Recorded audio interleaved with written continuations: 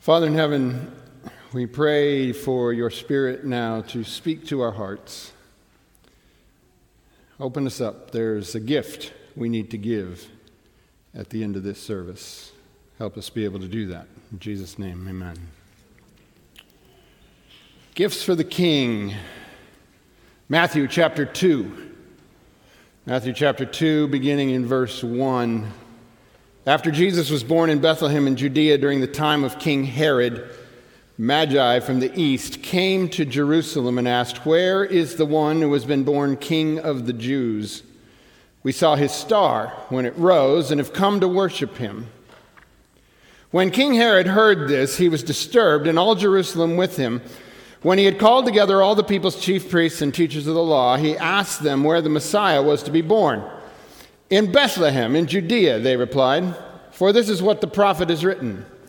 But you, Bethlehem, in the land of Judah, are by no means least among the rulers of Judah, for out of you will come a ruler who will shepherd my people, Israel." You're probably very familiar with this passage. You hear it at Christmas time a lot, and the three kings is kind of how we tend to call it in the standard vernacular of the day, but they weren't exactly kings. They were more wise men. We use that term too. But it's fascinating. Do you know the Old Testament context that the teachers of the law were pointing to here and saying that this king was going to be born in Bethlehem? It's actually very interesting. It comes from the book of Micah.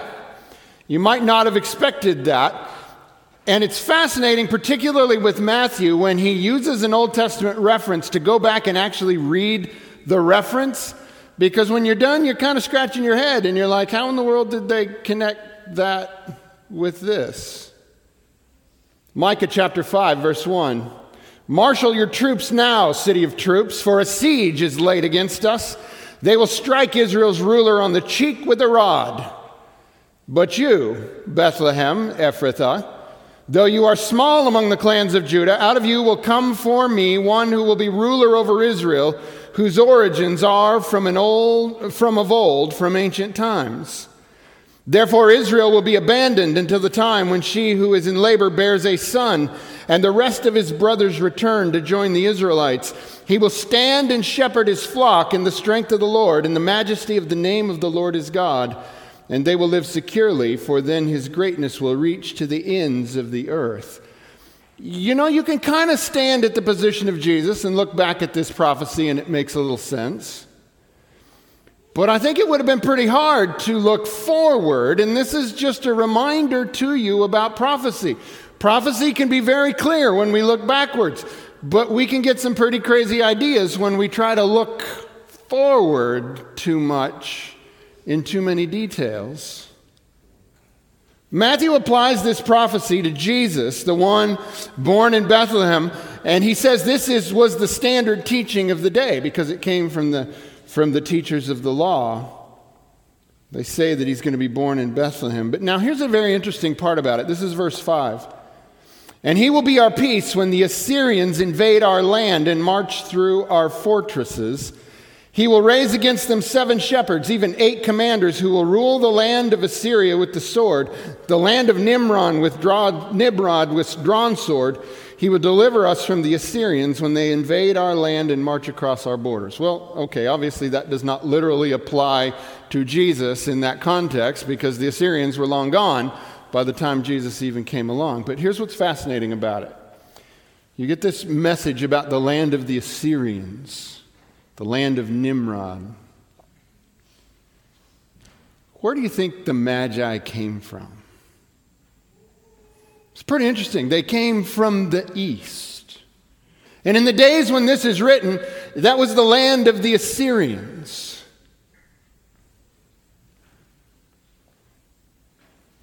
Matthew chapter 2, verse 7.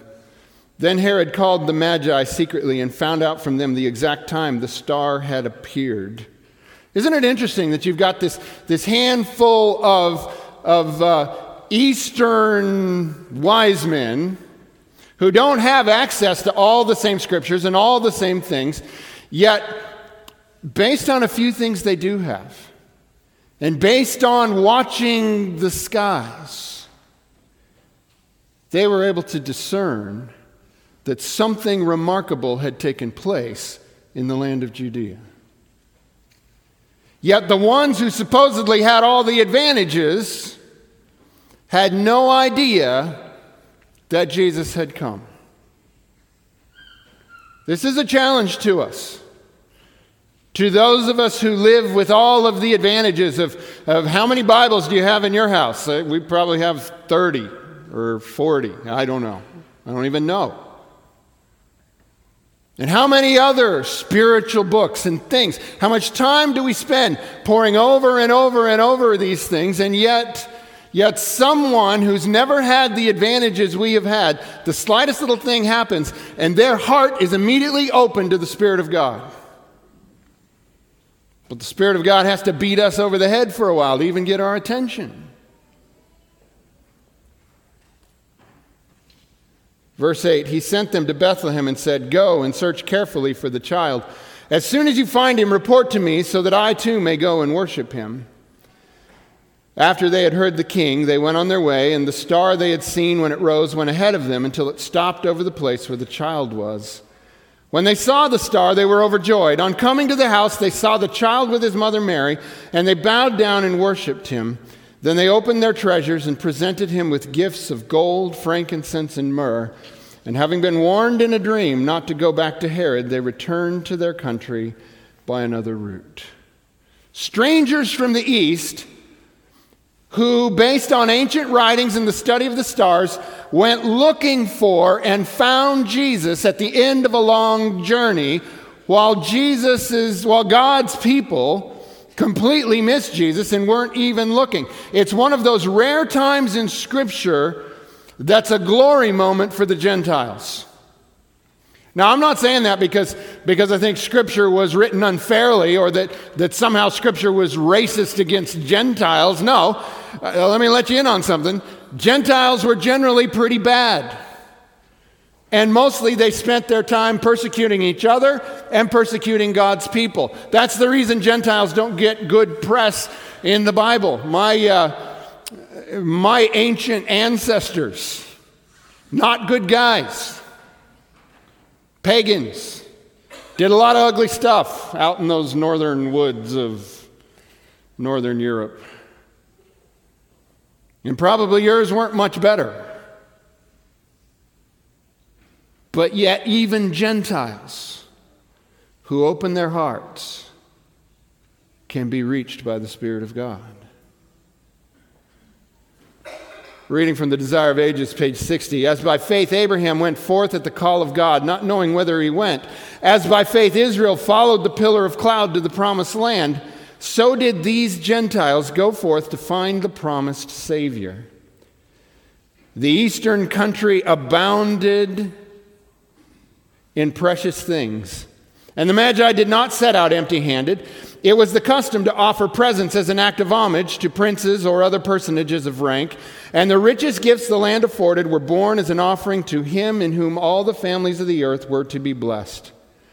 It was necessary to journey by night in order to keep the star in view. But the travelers beguiled the hours by repeating traditional sayings and prophetic utterances concerning the one they sought. At every pause for rest, they searched the prophecies, and the conviction deepened that they were divinely guided. While they had the star before them as an outward sign, they had also the inward evidence of the Holy Spirit, which was inspiring their hearts and inspiring them with hope. The journey, though long, was a happy one for them. The journey to Jesus does not seem long if your heart longs to see Jesus. Emmanuel, God with us, come to save us, come to take human likeness in order to fulfill in human flesh all that we could not do on our own, doing for us as a human what we could not do. That's why Jesus was born. That's the reason. God was in on this. John 3, verse 16. For God so loved the world that he gave his only begotten Son, that whosoever believeth in him should not perish, but have everlasting life. So this is what this is about. This is what Christmas is about. It's the birth of Jesus, sent by God to take on human flesh in order to accomplish for us everything that we had no chance of accomplishing for ourselves. That's what it's about. So I'm not sure why necessarily you came here today. Did you come here today because you're searching for King Jesus? Or is it maybe a routine? You're going through a routine. Or fulfilling some sort of cultural expectation, or maybe perhaps seeking a little holiday-themed amusement. We've got some neat things, nice to see. Did you come looking for Jesus? And did you bring a gift? What gift does Jesus want? I want to suggest to you that the one gift he most wants from you is your heart, your love, your commitment, your faithfulness. Hebrews chapter 10, beginning in verse 19. Therefore, brothers and sisters, since we have confidence to enter the most holy place by the blood of Jesus, by a new and living way opened for us through the curtain, that is his body. Now, I'll just explain to you what that's saying. The author is telling us the reason Jesus came and took on flesh was so that he could open the way for humans to come directly to God. That's what he's saying here. Because a new and living way has been opened for us through Jesus, through his flesh. No man comes to the Father except through Jesus. Verse 21, and since we have a great priest over the house of God, let us draw near to God with a sincere heart and with the full assurance that faith brings. So I want to just pause here for a second, because I want to give you the chance to do what this text is saying. To draw near to God with a sincere heart. What does that mean? Well, it means an undivided heart. It doesn't mean a perfect heart. It doesn't mean that there's not still turmoil sometimes in your life. But what it is it's a heart that desires above all things to be united with God. So I want to give you the chance right this second to take a look in your heart. Is your commitment to the Lord and to his purpose, or is your commitment to something else? Verse 22, let us draw near to God with a sincere heart and with the full assurance that faith brings, having our hearts sprinkled to cleanse us from a guilty conscience and having our bodies washed with pure water. How's your conscience? Still working?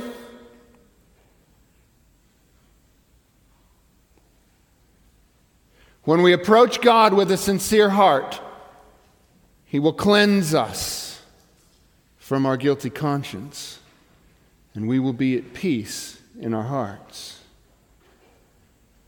Verse 23, let us hold unswervingly to the hope we profess. What is the hope we profess? We have forgiveness of sins through Jesus Christ.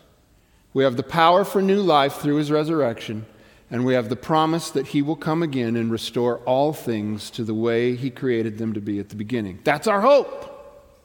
Forgiveness of sins, power for new life, and the promise of a new earth. It says, let us hold unswervingly to the hope we profess, for he who promised is faithful. And then it goes one step further.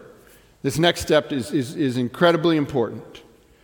And let us consider how we may spur one another on towards love and good deeds. I think maybe one of the best things about Christmas is it's one time in the year when we kind of tend to do that, right? We spur one another on to love and good deeds. We encourage people to do good deeds. Somebody stands with a bell outside of the Publix and you put $1 in there. I mean, we're encouraging each other to do good deeds that we spend so much of the year not doing.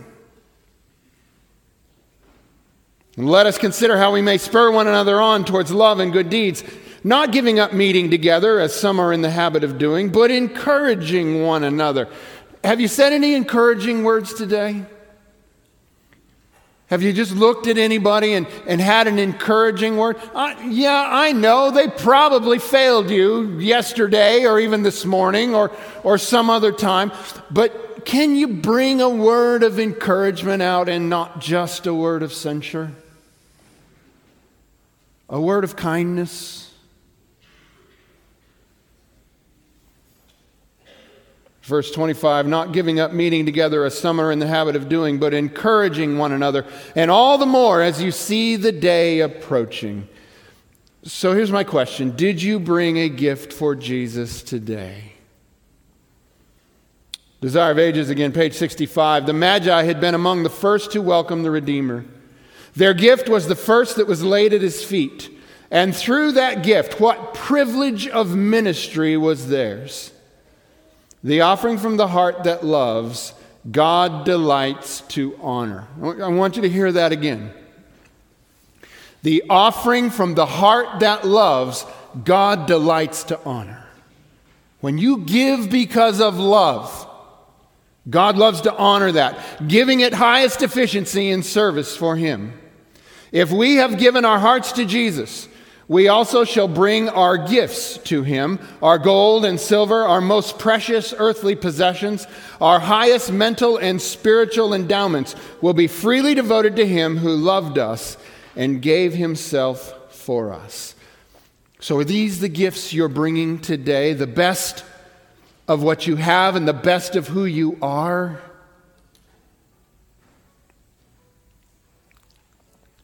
Hebrews chapter 13, verse 15, we find these words.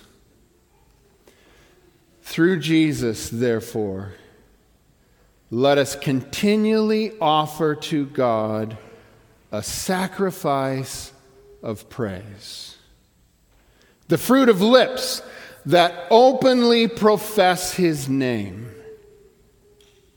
And do not forget to do good and to share with others, for with such sacrifices God is pleased. If you got nothing else out of Christmas this year, if you could get this, to continually bring to the God who gave His only begotten Son that we might have hope, if you could continually bring praise to Him, and then not forget to do good and share with those around you. It's the great commandments, right? Love the Lord your God with all your heart. Love your neighbor as yourself. It all comes together in Jesus. Do not forget to do good and to share with others, for with such sacrifices, God is pleased. We're going to close with a song. I'll come back for a benediction after that. But bring that sacrifice of praise in this song. Because that's what this song is about. It's about how everything else does great things for God. Why wouldn't I? You are not too small. You are not too insignificant to bring pleasure and joy to the heart of the Father. So bring Him that sacrifice of praise.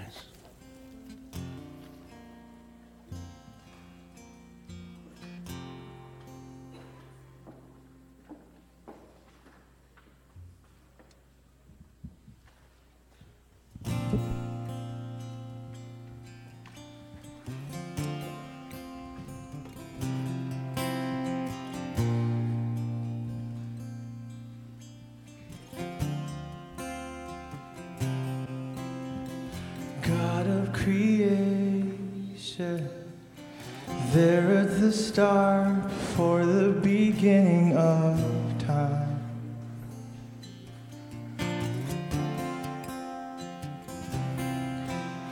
With no point of reference, you spoke to the dark, fleshed out the wonder of light.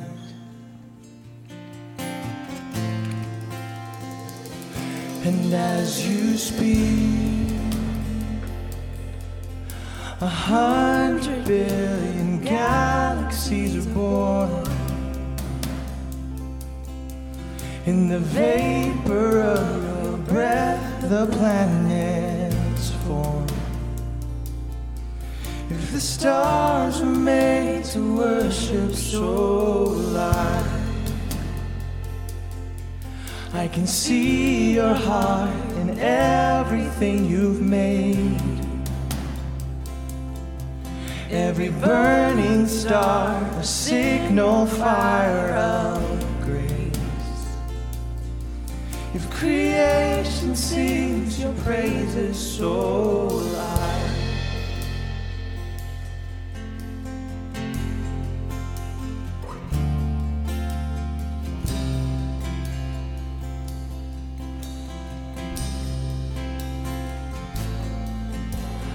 God of your promise, you don't speak in vain, no syllable empty or void.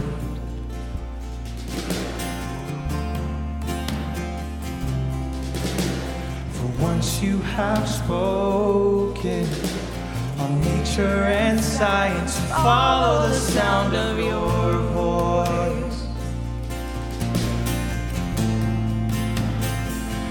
And as you speak, 100 billion creatures catch your breath, evolving in pursuit of what you said. If it all reveals your nature so alive, I can see your heart in everything you say. Every painted sky, a canvas of your grace. Creation still obeys you so alive.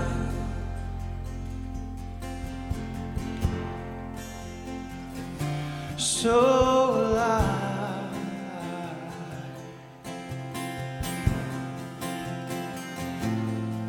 If the stars were made to worship, so will I. If the mountains bow in reverence, so will I.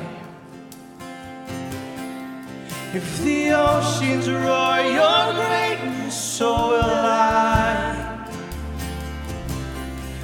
For if everything exists to lift you high, so will I.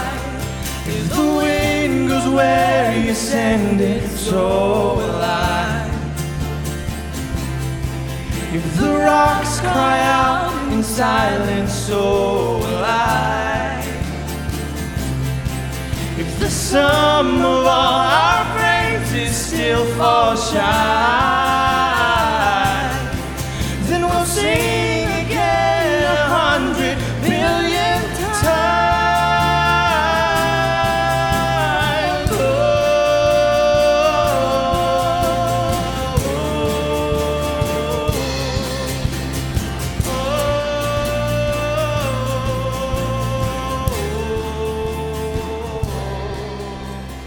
God of salvation, you chased down my heart through all of my failure and pride.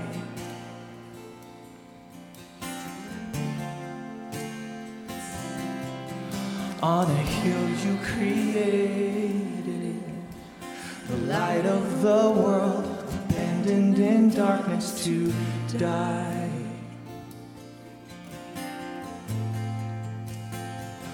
And as you speak,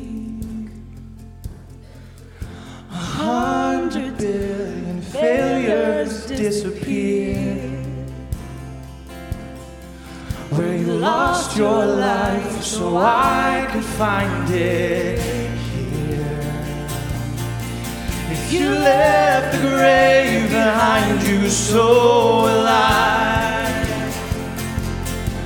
I can see your heart and everything you've done. Every part designed in a work of art called love. If you gladly chose surrender so alive, I can see your heart 8 billion different ways. Every precious one, a child you died to save. You gave your life to love them so alive, like you would again 100 billion times. But what measure could amount to your desire? You're the one who never leaves the one behind.